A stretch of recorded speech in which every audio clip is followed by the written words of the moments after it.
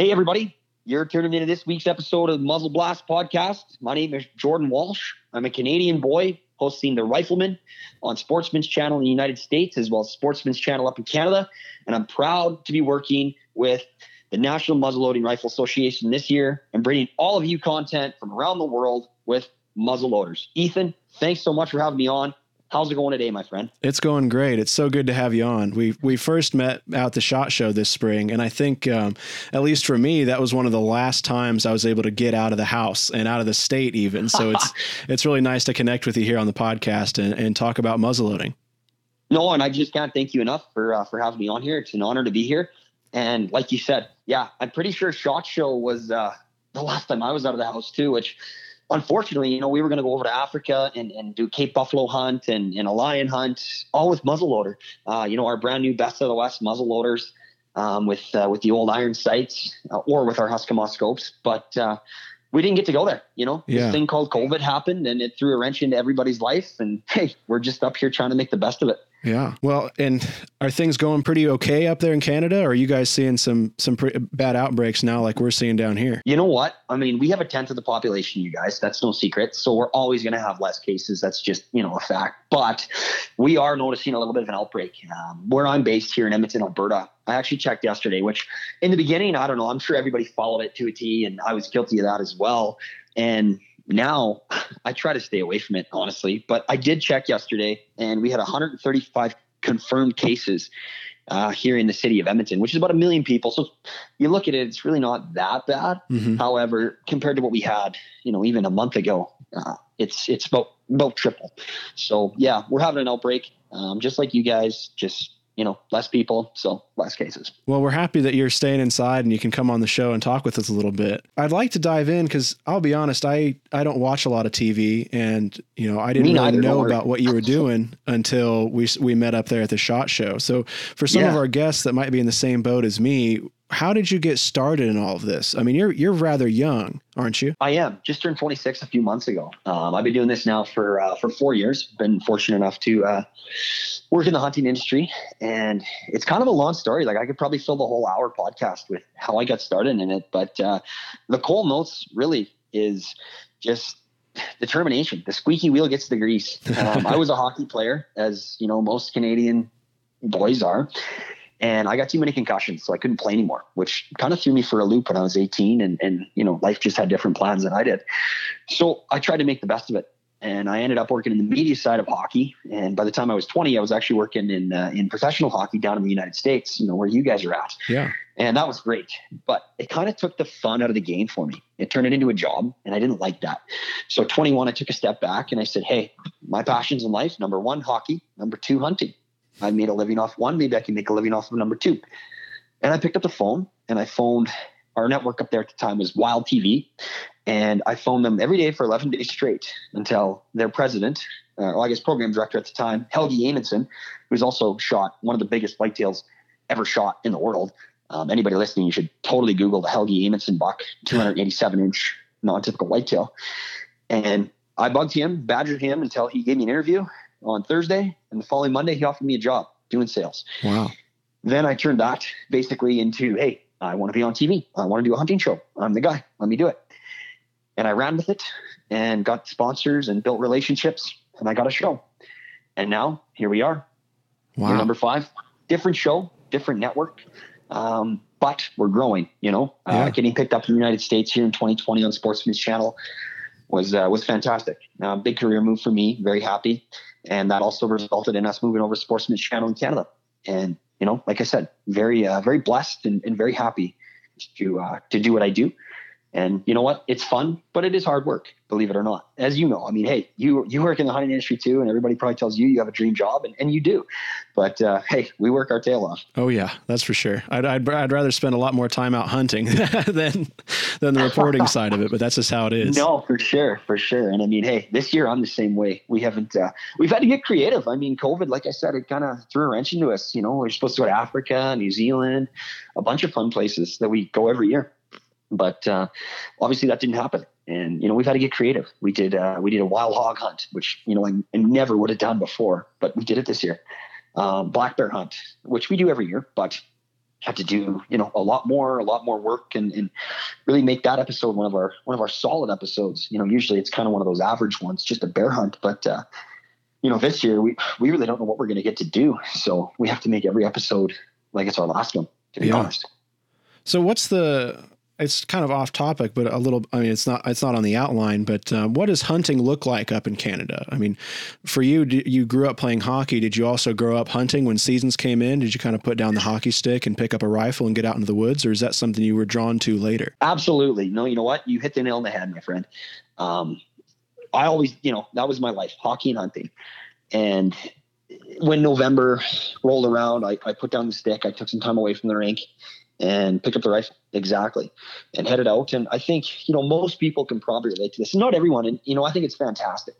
You see nowadays, maybe one of the benefits or pluses of social media and 2020, let's call it, is all these young people, they're actually kind of viewing hunting as a fun, enjoyable activity. Now, not everyone for sure, but more people, I think, than in years past are really looking at hunting as an enjoyable thing, as they should. And I think it's fantastic. So not everyone as much, and I'm only 26, but even for me, when I was younger, if your grandpa didn't hunt, if your dad didn't hunt, you didn't hunt, but not everyone as much more is like that. You're seeing a lot of new people get into hunting, at least up here. And I think you guys are probably the same down south, which is fantastic. But, for the most part, that older generation, your dad hunted, your grandfather hunted, your great grandfather hunted. And I was no different. I grew up in a family that hunted. And, when November rolled around, it was time to get out in the field and get serious. That's awesome. Yeah. I mean, we're seeing that trend go on a lot right now. I mean, especially in the muzzleloading community, a lot of people think that it's all a bunch of old guys sitting out sweating, shooting single shots all the time. But there's a lot of younger people that are really getting into kind of outdoors and hunting in general, especially now because you can go out and do it by yourself or with a couple people. Right. But I think muzzleloading is seeing a big resurgence. And if you're listening to the show and you've heard episodes before, I talk about that a lot, but we really are. And even during this, a lot of people have spent their time building kits, building new rifles, getting gear around because they know that no matter what, they're going to be able to go out in the woods this fall in a blind or walking around, and hunt. That's kind of a constant that we're all focusing on right now. Agreed. And hey, let's be honest and view both sides of that coin. A, it's great for the hunting industry. Mm-hmm. The more people out there, the merrier. But B, for guys like you or I, or, even my grandpa or my dad who are double my age and then some, they're probably not so excited. Us guys that work in the hunting industry, we're like, yeah, the more the merrier. Let's get it rolling. However, this fall, I'm a little worried about. I'm not going to lie, Ethan. It's I think everyone and their dog is going to be out there, and as great as it is, it might make it a little more difficult for us guys that have been hunting, for years and years and years with all these newcomers, which again, I want to reiterate, that's fantastic, but everyone is going to be out there. Yeah. And I think it's going to really create some unique and unique headaches, let's just call it, with a whole bunch of people roaming around. They're just going to fall into our hunting spots, honestly. Yeah. And, well, that's going to be par for the course for 2020, I think, at this rate. Right? No, too funny. So this year was different. You couldn't go to Africa, New Zealand like you were talking about, but you've gone around the world hunting previously in previous seasons. That's right. Yep. So what are some of your favorite locations and places to hunt? I mean, me, a Midwestern boy, there's pretty much turkey and whitetail. That's all we've got available around me. Right. I'm biased, and I got to be honest. Some of the best hunting on the planet is up here in Canada. And we're very, very fortunate to have the game that we have. But to highlight, traveling around the world and whatnot, I love traveling. I love traveling as much as the next guy. And I wouldn't trade it for the world. This year, like everyone, it's killing me that I can't go, those amazing places. But I think there's no really right or wrong answer as to which one is my favorite. They're so different. You go to New Zealand and you do a stag hunt. I've done free range stag. I've done a state stag. I've done free range tar. And I'll say the tar was never on my list. I never really cared to shoot a tar, honestly. But, my guide over there, he calls me last year. He says, "Hey, Jordan, mate, why don't you come over here and shoot a tar? Bring somebody to shoot a stag. and, we'll figure out the cost later. I'm like, well, don't threaten me with a good time. So I go over there, and you know what? That hunt, like I said, never on my list, never cared to do it. And I got to say, that hunt probably to date is my favorite hunt that I've ever done. Really? It's hard. Yeah. Yeah. The mountains over there, just like the Rockies here in North America, they're a little less, they're a little lower, but they're more steep. So the elevation and the hike up is equally as hard as it would be if you were to go to, Denver or Calgary and do a hike or a sheep hunt for that matter. But the nice added luxury is, as long as you want to, I mean, you can stay on the mountain, but if you want to, you can come down and head back to the 5-star lodge every single night. And we did that mostly. One night we did stay on the mountain, and then the next morning we were fortunate enough to get our tar, great tar. But I got to say, like, for me, that was actually my first mountain hunt. You can believe it or not. And I'm addicted to it now. I want to go on more and more, but it was never on my list, and it turned out totally fantastic. If anyone wants to experience a very unique, very challenging, but incredibly rewarding hunt, the New Zealand bull tar is the way to go. And then I'm biased too. I love Africa. I just love Africa. But again, it's an entirely different experience. You're going over there and everything's, if you're going to South Africa, everything's behind a fence for the most part. 99.9% of everything is behind a fence. When I say behind a fence, it's not in a pen. It's right on, 34,000 or 44,000 acres. And it's challenging. I shot a lion last year. And you know what? That hunt was fantastic. We tracked it. We did it in the Kalahari Desert, 34,000 acres. And we tracked that thing 22 kilometers in plus 38. I kid you not, this was 14 months ago. I still have a sunburn.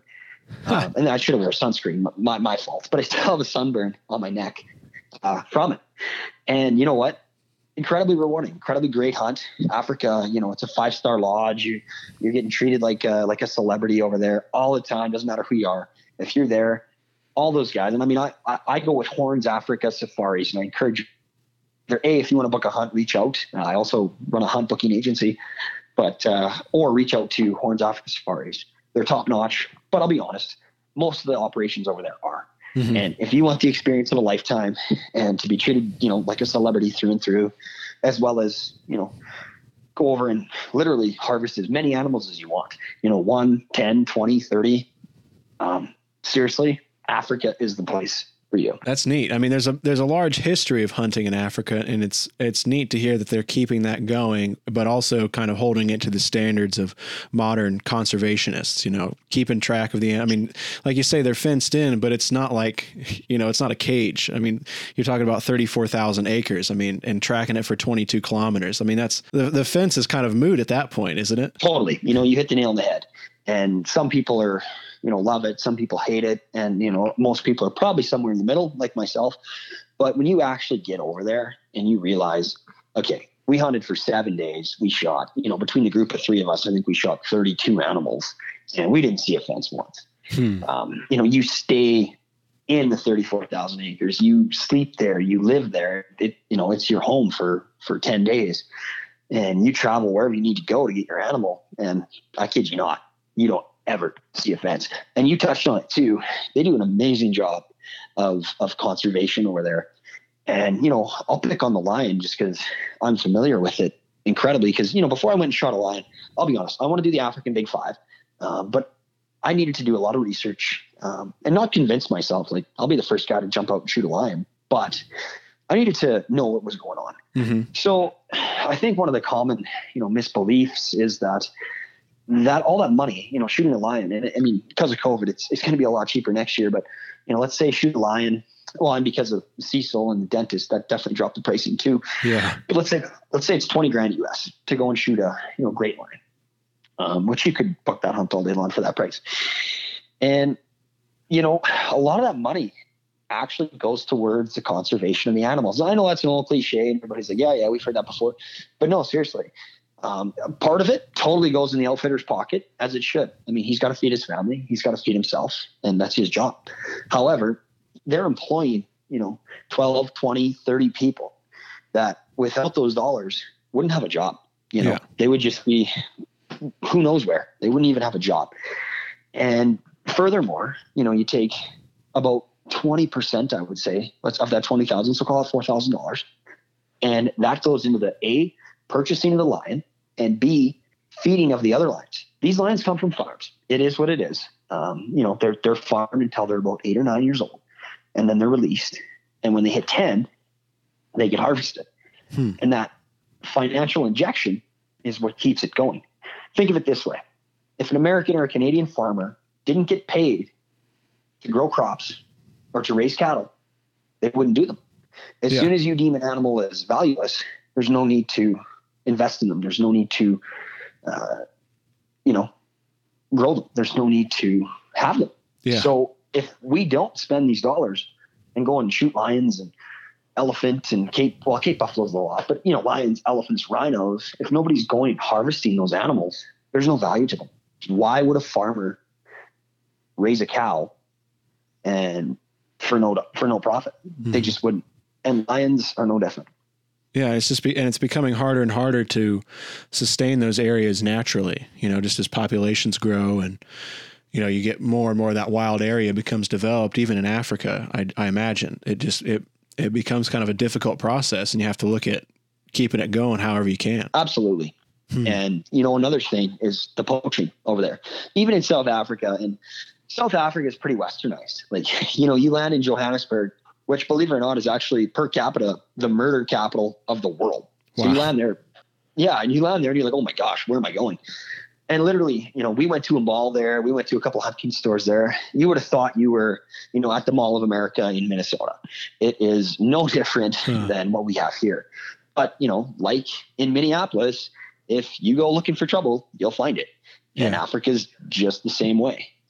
So, you get out into some of those, and to touch on the modernization parts, once you get out of those cities, it's not very modernized at all. They live in huts. They live in, little shelters that are 300 square feet, and 4 people will live in there.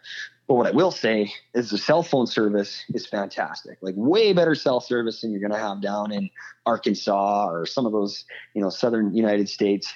Fantastic cell service. You'd be in the middle of nowhere and you'll have full bar service. And the reason is because, each one of those little towns with those huts and those people, there might be 100,000 of those huts and 4 people living there. Well, that's 500,000 people. Mm-hmm. So all those phone companies over there, like Vodafone and whatnot, will just throw up a tower to service, 2 or 3 of those little spots. So it's fantastic. Oh, and hey, every one of those little huts, the 4 people that live in there, each have an iPhone. They each have an iPad, and I guarantee you there's a 52-inch plasma screen TV in every single one of those houses. That's crazy. Right? It blew my mind. But to come back to it, I mean, it is getting harder. And, I wanted to touch on this year, the poaching, even in South Africa. It's through the roof. There's no hunters over there. We can't get there. Right. So there's no outfitters out there. So the poachers are having a heyday. No one's patrolling. No one's seeing them. No one's doing anything. And the poaching in South Africa right now is something that I truly don't think is reported on enough. CNN should really run a news story on that. Give Trump a break for a day and run a news story on that, because it is insane the amount of poaching going on over there because there's no one else out there. Yeah. So it's so unfortunate, but it just really goes to show how important hunting is in Africa. Yeah. Well, thanks for that insight. Like I said, I mean, the chances of me getting to Africa just in general are slim to none. So it's neat to hear about it. So what made you choose the muzzleloader for this season? In the previous seasons, you've used kind of a variety of rifles. Is that right?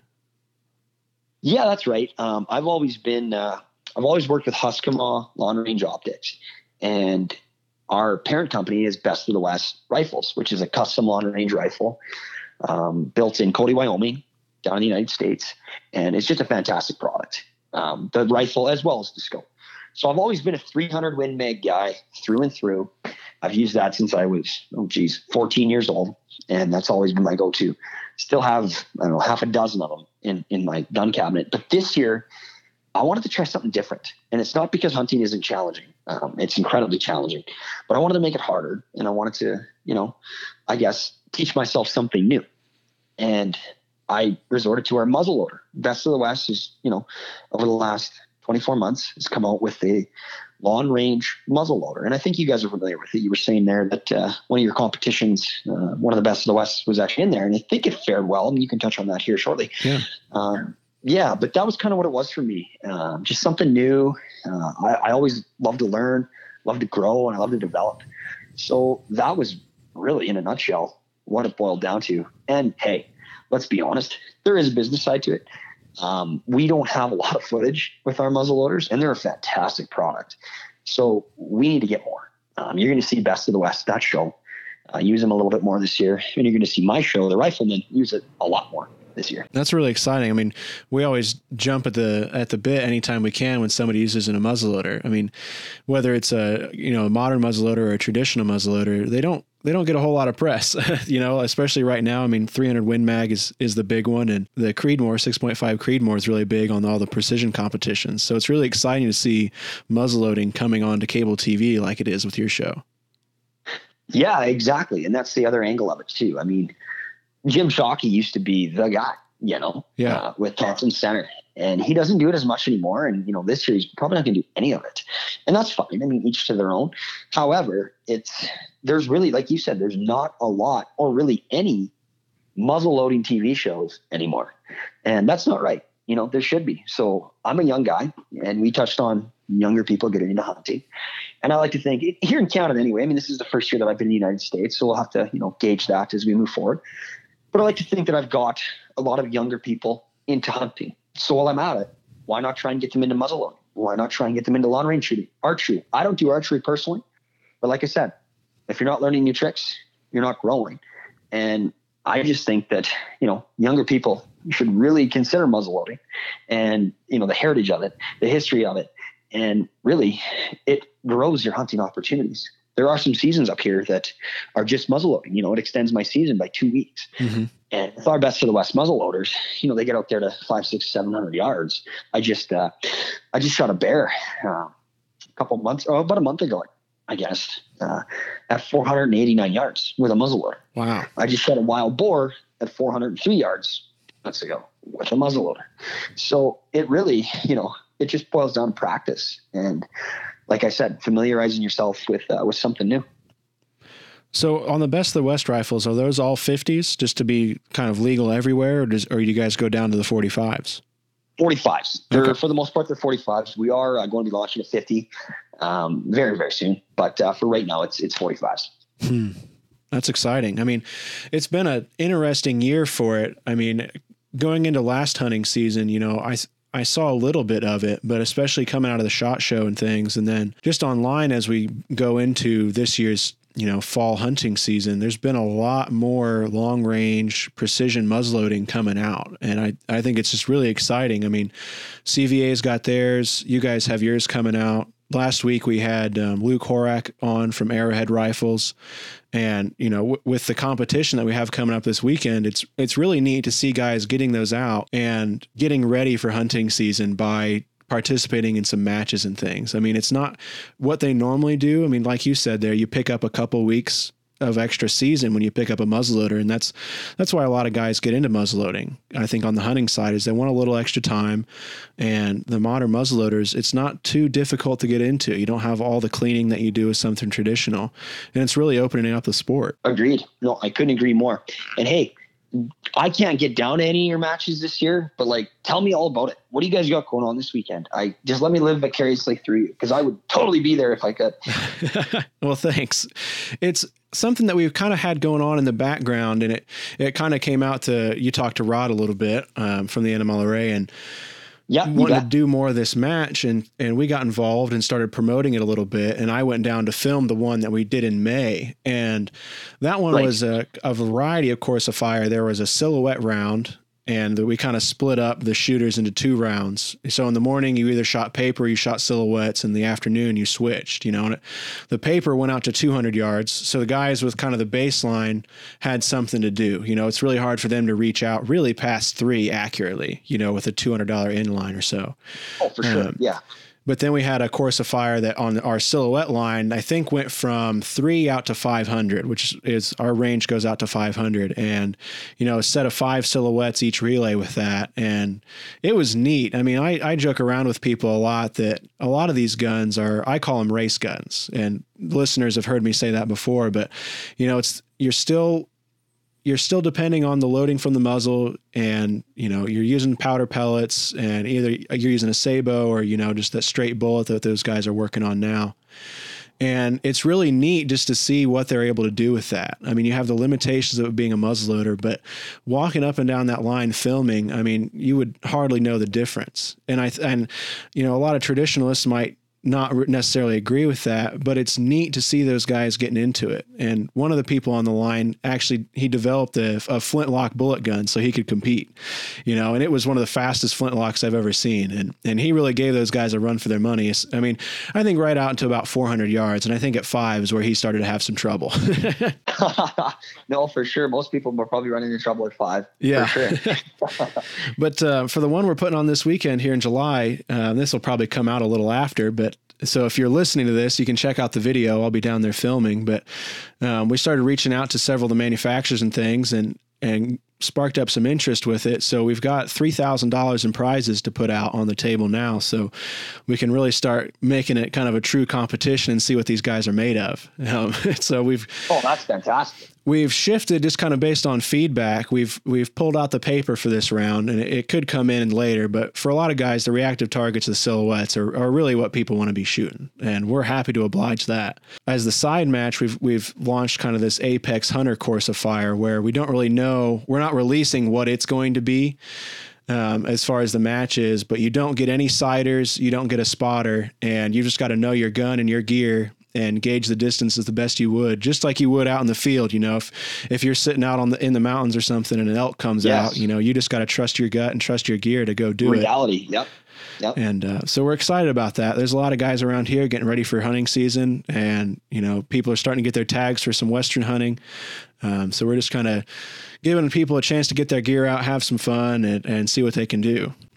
We have a local guy around our range, Jeff Fisk. He makes the Be Still Creations custom rifles. And it was really neat in May there at our last one, because I would hazard a guess that half a dozen or so people were shooting his guns that he had built. And it was really neat to see him on the line, because, I mean, he was shooting, you know, in the competition against everybody, but in between shots or in between relays, he'd be helping those people with his guns that he had brought them, you know, and everyone was kind of joking that he was shooting against his own guns that day. And he came out on top, which was really neat, you know, just, he makes a few, I think probably 6 or 10 a year in his shop, you know, and he's going up against guys who are shooting all the time and shooting the best stuff out there. So it's fun seeing that camaraderie in muzzleloading. And I think a lot of people think it's slow or it's boring, but I think, you know, when you kind of get into that, you get to know a lot of other people because of that slow rate of fire and kind of the process behind it that makes it really neat. And personable. Yeah. And not to pass over it, Jason Day there was shooting one of the Best of the West rifles with the Husqvarna optics, and it was cool. He was showing some guys there that, you know, usually shoot some small bench-made custom stuff, and I think he had a few people talked into it. And I think if I wasn't coming home to my wife, I think I would have probably put one on order too. Seeing that double turret, man, that is slick. Fair enough. Yeah, they are slick, to say the least. And anybody who's interested to learn more, I encourage you, you know, reach out to me or Best of the West or Husqvarna themselves. No problem. But, you know, hey, I just want to digress.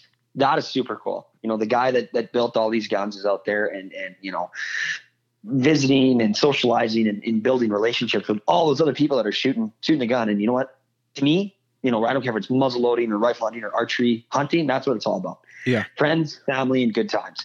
And I really realized that this year, you know, exactly what you're talking about, having the guy that builds the guns out there with you. So John Porter, and anybody who, you know, is familiar with sheep hunting or the Best of the West or whatever knows John Porter. I might be biased, but probably the best shot, you know, one of the best shots for sure in North America. and he builds he's a big part of the Best of the West company, one of the owners actually. Yeah. And a big part in building, our systems and verifying our systems and making sure that they're where they need to be. And I knew John before, not well, but I knew him. And this year, I had the privilege of having him up here in Canada, not once, but twice, on a bear hunt, on a whitetail hunt. And yeah, I got to say, like you said, when you're out there, you're shooting a gun that, this guy essentially built. And, the Husqvarna scopes, really, he designed our turret system. He designed it. And you're out there hunting with the person that has designed the system you're using, that built the rifle that you're using. And it's super cool. And again, hunting, that's what it's all about. Yeah. Family, friends, and good times in the field. So what are some of the things that you must have when you're going on a hunt? I mean, you do a lot of hunting, both filming and non-filming. What are some of the things that you look for, some of the things that you'd recommend people, especially young hunters, get interested in or start researching? I try not to really push too much. I always just say, get out there and try it yourself. Mm-hmm. There's only one way to learn. It's a blast. Go out there, do your thing, do it your way. Don't let anyone else tell you how to do it. Don't let anyone else tell you right. Don't let anyone else tell you wrong. Go, do it, and give it a try. You'll be glad you did, and you'll have a blast. Not to mention, anytime you're in the outdoors, with Mother Nature and on planet Earth here, you're going to learn a lot about, Mother Nature. You're also going to learn a lot about yourself. So you really can't go wrong, and there's really no excuse to giving it a try. And that's kind of always, my advice. Everyone's got their style of hunting. Everyone's got how they want to do it or how they think you should do it. And honestly, for me, yeah, I'm on TV. Yeah, I'm a pretty good hunter. I'm just an average hunter that's very fortunate to do what I do. But I think that's my biggest thing, just getting people out there. And like you said, you touched on it, you hit the nail on the head. I love getting new hunters, young, old, whatever, and youth hunters into hunting and giving them opportunities that, I was fortunate enough to have as a kid. You were fortunate enough to have as a kid, but not everyone's fortunate enough to be able to go and do it. Lots of people want to, they just can't. And for me, that's kind of what I try to do. As many people as I can, I'll take hunting every single time. And I think, as television hosts, a lot of people kind of lose sight of that. We're not celebrities. We're not big time Brad Pitts or anything like that. We're just everyday average hunters who put ourselves on TV or work with companies that put us on TV. And, so I'm kind of rambling on here. But in a nutshell, I just love getting people into hunting and taking them into hunting opportunities. But to answer your question, what gear do I need? Well, I don't really have any. I'm very superstitious. Like I said, I'm a hockey player. Or was a hockey player. So I'm very superstitious. So I got to wear the same hat. Like that's number one. I got to have my hat on, and it's, it's superstitious. If I don't have my hat on, I'm just not going to kill anything. And I think everybody's got their own little superstition. That's mine.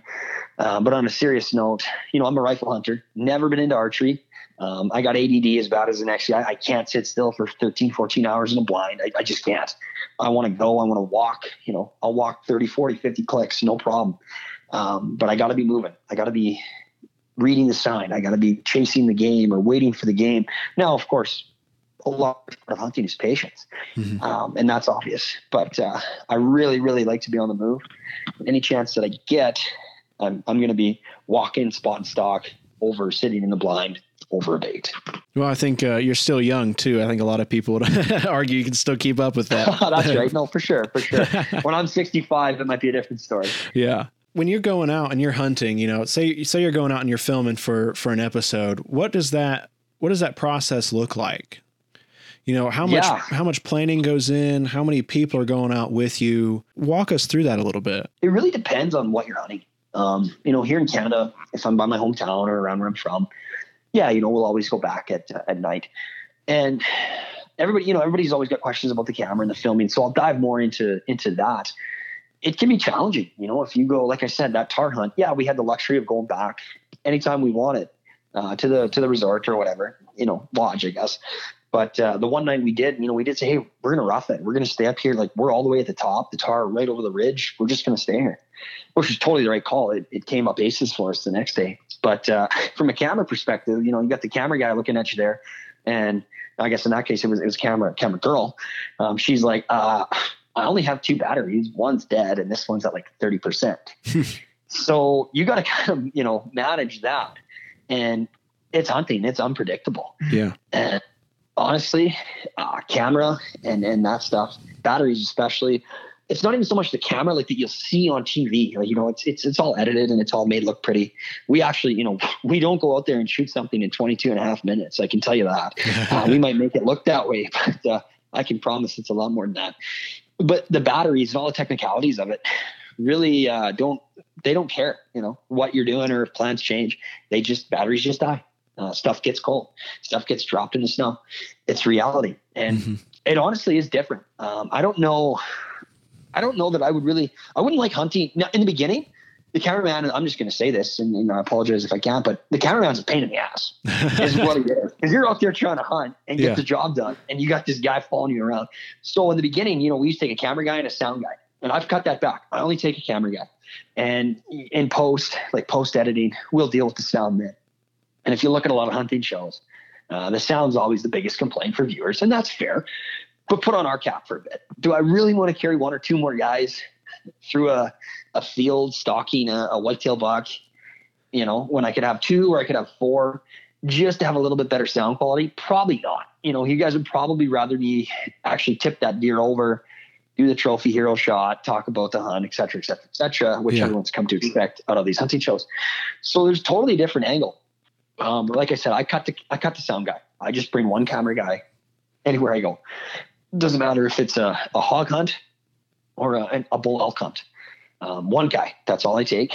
Some guys take 2, and good for them. Most of those hunts, and I mean, you guys see it a lot more in the States, a lot more of those blind hunts, sitting waiting for turkey, sitting waiting for whitetail. Yeah, you could probably throw 3-4 guys in the blind. But what I'm doing, mountain hunts or prairie hunts where we're walking 30 clicks a day, spot and stock, mule deer, whitetail, elk, whatever it might be, it makes it a lot more challenging. So yeah, I mean, it's just different, but you kind of grow to it. And like I said, I've been doing it now for going on 5 years and I love it. It's just a part of the adventure now. And like I said earlier, I'm shooting the muzzleloader for a challenge, as if hunting's not hard enough to begin with. Well, I want to shoot the muzzleloader. Well, hey, I want to bring a camera guy with me. I want to film the adventure. It makes it more difficult. But when you can actually sit back and look at it and not even watch the episodes, but watch the memories, be it me or my sister or my cousin, my little cousin's first year, whatever it might be, you've got those on film forever. And yeah, it's more, like I said, more challenging, but it is incredibly rewarding. Yeah, I think the technology, I think in a lot of respects there, the way you're talking about, it's kind of like Mother Nature, it doesn't care where you're at on the hunt, it's going to dump some snow or it's going to dump some rain on you. And I think the cameras in a way are a little bit like that too. Yeah, 100%. Blessing and a curse. The elk and the deer don't care if you're out of shape or hungover. They're still going to run away. That's good. I've got to remember that. There's some guys I can razz with that here this fall. No, for sure. Yeah, I mean, it's awesome to take the cameras and obviously, I guess we call it what it is. It is my job, but I do enjoy it. And like I said, it's just different, just a different style of hunting. But hey, Mother Nature doesn't care. And reality doesn't care. So you gotta plan. And there's, you asked how much preparation goes into it. Honestly, like not as much as you would think. I'm not in the business of bullshitting. There's some times where we'll put a whole bunch of plans in place. And again, Mother Nature and reality just don't care and they don't work. And there's other times where we don't put any plans in place and it turns out perfect. So we're somewhere in the middle. Like, I like to, and if you watch my show, you'll see it's very real. Everybody can relate to it. Some people love it, some people hate it, and that's fair, but it's very real. Everybody's like, okay, wait till hunting. Yeah, I've seen that. Or, they got busted. Or, they made a great shot. Or everyone can relate to it. I don't try to make it something it's not. And that's, I think, my second season there, I think I probably tried to script it a little too much. Put a lot of that preparation work into it. And it just kind of, nobody else will probably notice it, but I noticed it and it seemed a little bit fake. So I got away from that in a good sense and, go out there, let life happen, and hopefully people enjoy it. Yeah. That's all you can do. That's right. Totally. So, with where are you at right now with the current season of filming? We're heading towards the fall. So are you, we're halfway through the year. Are you halfway through the year or are you almost done and you're looking towards next season now? So hunting shows are always kind of behind. So like we'll film in 2019 where we actually send to air in 2020. So I changed that up a little bit, and I could be wrong. I just put it on Instagram post like an hour ago claiming that I was the first, and I'm probably not. Somebody's probably going to tell me I'm wrong, but I think I'm the first host. We're the first show, Best of the West Rifleman, to actually air episodes only in Canada. We're not doing it in the United States yet, but we will next year. We're airing them within 1 month when we film them. Wow. So one of the biggest knocks for partners and sponsors was, okay, I need to cut you a check for XYZ at SHOT Show in January of 2020, but I don't actually see any of that ROI until 2021 because your show doesn't air until 2021. Like, we're in a world now with social media, everything's at your fingertips. Like, that's unacceptable. And it is. And you know what? We as, a lot of the Hunt Teacher hosts will probably get mad at me for saying this, but we need to adapt. We need to get better, and we need to get stuff, to air. Now, airing a hunt live, that's something we've looked at doing here in Canada. It probably wouldn't really be that. It probably wouldn't be viewed. I mean, you might go 22 minutes and see nothing. Yeah. And some people would appreciate that, but for the most part, those people want to be captivated and entertained for that half an hour show. And I keep saying 22 and a half minutes because 30-minute show actually with the commercials ends up being 22 and a half minutes of content. So continuing on here, I mean, yeah, it's how do I say, I guess? Well, I kind of lost my train of thought. Okay. You can cut this out, right? Oh yeah. You're good. Oh geez. Okay. Where was I at? Sorry. I'm rambling on here. You were talking about, airing just a couple weeks after you had it filmed. Okay. Sorry. Geez. I was just checking out this speaker here because I realized it broke off the wall. And you're fine. You're fine. Probably apologize.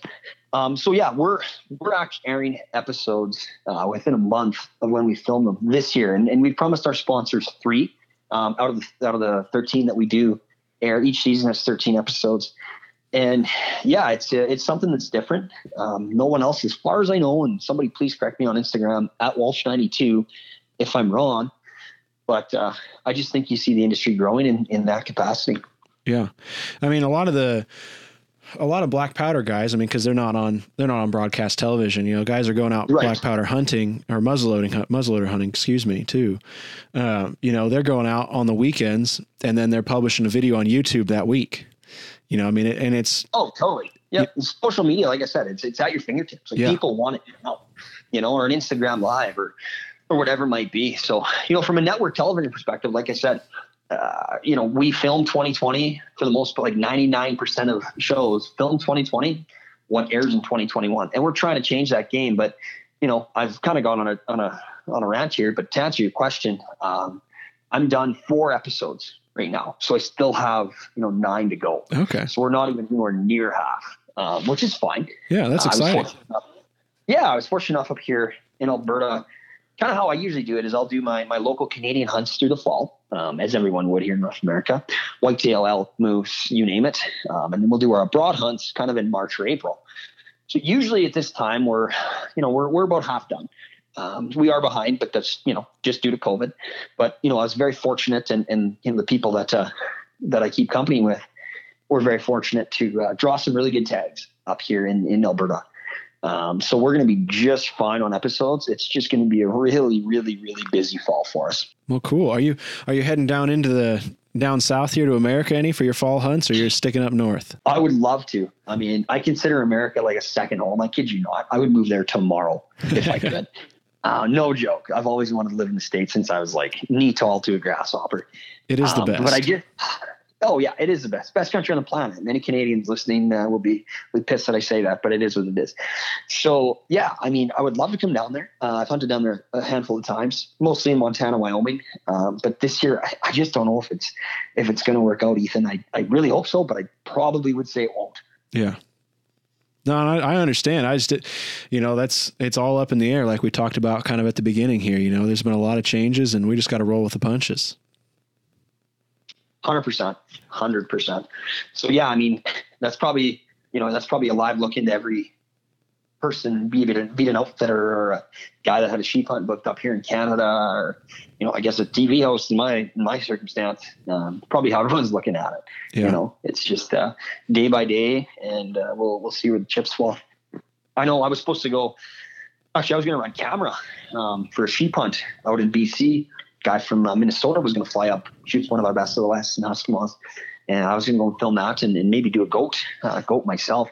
But obviously with our lovely Canadian government, who I don't even want to talk about, closing the border for another 30 days, he's not able to come anymore. So it's just brutal. Yeah. A lot of changes. Well, we're here at the kind of the 50-minute mark on my ticker here. And that's kind of when we start to close things out. So anything else that you want to touch on, if you want to talk more about the Best of the West rifles or the Husqvarna optics there, I mean, you've got the mic here for that. You know, I mean, I always ask people to share where people can find you online, your social media handles. I mean, obviously for you might kind of shout out where and how people can watch your show and catch up on episodes they may have missed. But, you know, we've got, 9-10 minutes here, and I just kind of look at closing it out here and getting us both on our way. Sounds like a plan, my friend. Yeah. So, I mean, the Husqvarna, I've been a shooter of the Husqvarna scope system for, over half my life. Actually, when I, first started hunting, my family was just Husqvarna. And honestly, that was just because of the simplicity of the system. There's lots of, turret systems out there. There's lots of long range shooting systems out there. And you know what? They're all fantastic. I'm not going to take anything away from them. But I have to be biased, and I have to say that our Husqvarna system is one of, if not the best. Guys are going to have their opinion, but factually, I would say, you know what? Night Force is right there with us, and everybody else is just a little bit behind. You want to say Night Force is good or better? There's a conversation maybe to be had there. I'll argue, of course, but there's a conversation. Anyone else? I don't even want to have the conversation. So we were always Husqvarna just because of the simplicity of their system, and because our turrets are actually laser etched in yards instead of MOA. So as soon as I range, let's say it's 700 yards, I just dial to that 7. I don't have to do any calculations. I don't have to look at any sticker on the barrel on the stock of my gun. Nothing. 701, I dial to that 7. I let drive. It's done the compensation for me. It works every single time. As long as it's verified and the data on it is shot properly, which it needs to be, it'll work every single time. So my family really bought into that, and we've had a lot of success. Before I was on TV, before it was this or that, and it was always Husqvarna. So then when I first got the show, the first call I made was the Husqvarna, and Jack Peterson, one of the owners, picks up the phone, and for whatever reason, he was silly enough to sponsor some young punk from Canada. And ever since then, now we're here 5 years, and I handle all of the Canadian importing of the optics now. I handle all our Canadian business through my distribution company up here in Canada. And yeah, it's just a fantastic relationship. But I mean, everybody's got their own opinion, and that's awesome. And I think, you gotta shoot what you believe in. But for me, it was always Husqvarna. And yeah, you know what? Now I do get paid to say that, but I've been using them a lot longer, and then I've been getting paid to say that. Yeah.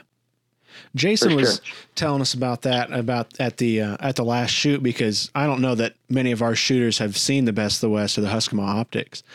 And Jason was saying something along the lines of, if you change the configuration of your rifle, or you change the load that you're using, or something, I can't quite recall, but you can send in your turret and they will calculate a new turret for you so that it's always matched up based on something to do with your rifle. Can you explain that a little bit more? Or is that off in left field? Yeah, totally. I'll be entirely, and you'll learn this about me, I'm the most honest and transparent guy out there. I can't speak to it as much on the muzzle loading side of it. I'm sure it's the same, but just more, I'm still familiarizing myself with all that stuff here as we navigate through this season. But on the rifle side of things, yeah, I mean, if you want to go and shoot your data, so what we do is we'll take the gun. Let's say any gun. Let's just say you shoot 300 Win Mag and it's a Browning A-bolt. Okay, we'll take that gun. We'll put our Husqvarna scope on it, and we'll take it and we'll shoot it at 100 yards, 200 yards, 300 yards, 400 yards, all the way out to 1,100 yards. And we'll record all that data. At 700, at 500 yards, my 300 Win Mag drops 39.3 inches with my Hornady LDX 200 grain bullets. And we record all that data. Basically, we send that off. We verify what temperature it was shot at. We verify the elevation that it was shot at. And we send that off, and then we burn the turret. Now, you'll see other companies, and, I won't mention names, and they work. Don't get me wrong. Apps or other companies in the United States that just will take an average. So they'll look at 100, 300 Win Mags that shot XYZ data. They'll average it out. And I could call them right now and say, hey, look, I shoot a 300 Win Mag and I want to turret out to 800 yards for Hornady LDX 200 grain ammo. They'll average those 100 guns. They'll burn the turret and they'll ship me the turret in the mail. I'll have the turret in a week. And you know what? Out to 500-600, that turret probably accurate enough. I'm not going to lie. But you start going, 550, 6, 650, 7, 8, 9, 1,000. That turret's not going to hold its own whatsoever. So we actually verify the data out to 1,200 yards. And every single gun that we burn a turret for, somebody in our team has shot, verified, recorded. We burn the turret to that gun. No average. No, we had Bo's gun last week and Joe's gun the week before. We'll just meet in the middle and that should be good. None of that. It's all to a T. And that's why it works so well. That's the only way it works so well. So what he's talking about is, for me, for example, my 300 Win Mag, I shoot the Hornady LDX 200 grain bullet. If I want to switch and go to a 180 grain, my turret's not going to be, it's going to be fine. I mean, it's going to work, but to keep where we're at in the industry and keep our image and our success the way that it is the Husqvarna brand, we would have to reshoot that data, burn a new turret, and put it on our gun. Or on the flip side of that, not quite as complicated. If I want to go, I'm a prairie boy. Where I hunt's usually about 1,500 feet elevation. And for the most part, that's pretty, it's fine. You can go on a mountain hunt. Like when I shot my tar, we were, much higher than that. But it didn't make a huge difference. But it makes a difference. So what guys will do, and we've actually come out with, we call it the double stack turret system. So you can go full revolution, 360 degrees on your first turret out to 800-900 yards. My 300 to 800 yards. And then you can actually slide the turret up and go a full revolution out to, say, 1,400 or 1,500 yards. Or you could have that second turret, when you slide your turret up, be for a different elevation or be for a different temperature.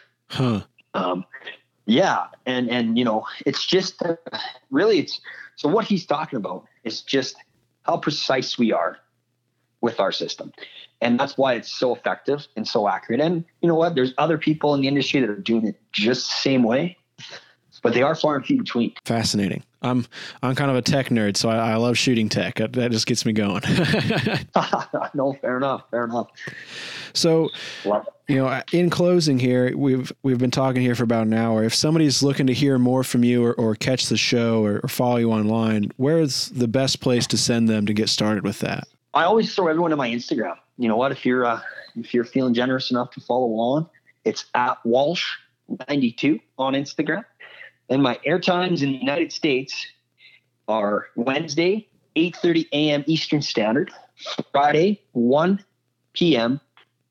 Eastern Standard, and Saturday, our anchor slot is 9 p.m. Eastern Standard. And hey, I'm all about feedback. Somebody watches the show or hears this podcast, loves it, hates it, tell me. At Walsh92 on Instagram, and I look forward to hearing from everyone. Ethan, thank you so much for having me on, my friend. It's been awesome working with you here through 2020, and I'm looking forward to many more conversations like this to come. Me too, Jordan. Thank you very much. Thank you so much for listening. We're really excited about having Jordan on. It was great to meet him at the SHOT Show, and it's great to see him continuing the tradition of muzzleloader hunting and sharing it with a new generation. The Muzzle Blast podcast is brought to you by the members of the National Muzzleloading Rifle Association. We couldn't do anything here at the NMLRA without the support of our members. I mean, something as simple as the podcast, even up to our wonderful traditional craft classes or our national shooting sports events. None of that is possible without the membership of the NMLRA. And if you're not a member, please check out nmlra.org and consider joining. Even if you're unable to travel, especially during COVID-19, to several of our in-person matches and shoots and events, we also publish a monthly magazine, Muzzle Blast Magazine, and that goes along with the podcast, the video, the online articles that we're bringing to you. It just delivers it to you in a nice, beautiful publication each month, just sent to your doorstep. So be sure to check that out. If you're not already a member, please consider joining. It starts at $35 a year, and your support allows us to keep doing this, keep sharing muzzleloading, keep sharing history and traditional craft. Thank you. We touched on it a little bit here talking with Jordan, but we're all itching to kind of get out there this fall. I know I'm looking to get out a little bit more than I normally would for some whitetail season here. If you've been unable to pick up your supplies because of events and shows getting canceled, I know like even something as simple as the gun shows all across the country have just been shelved this year. So if you're looking to pick up some items, be sure to check out the link in the description below to nmlra.org/shopsmall.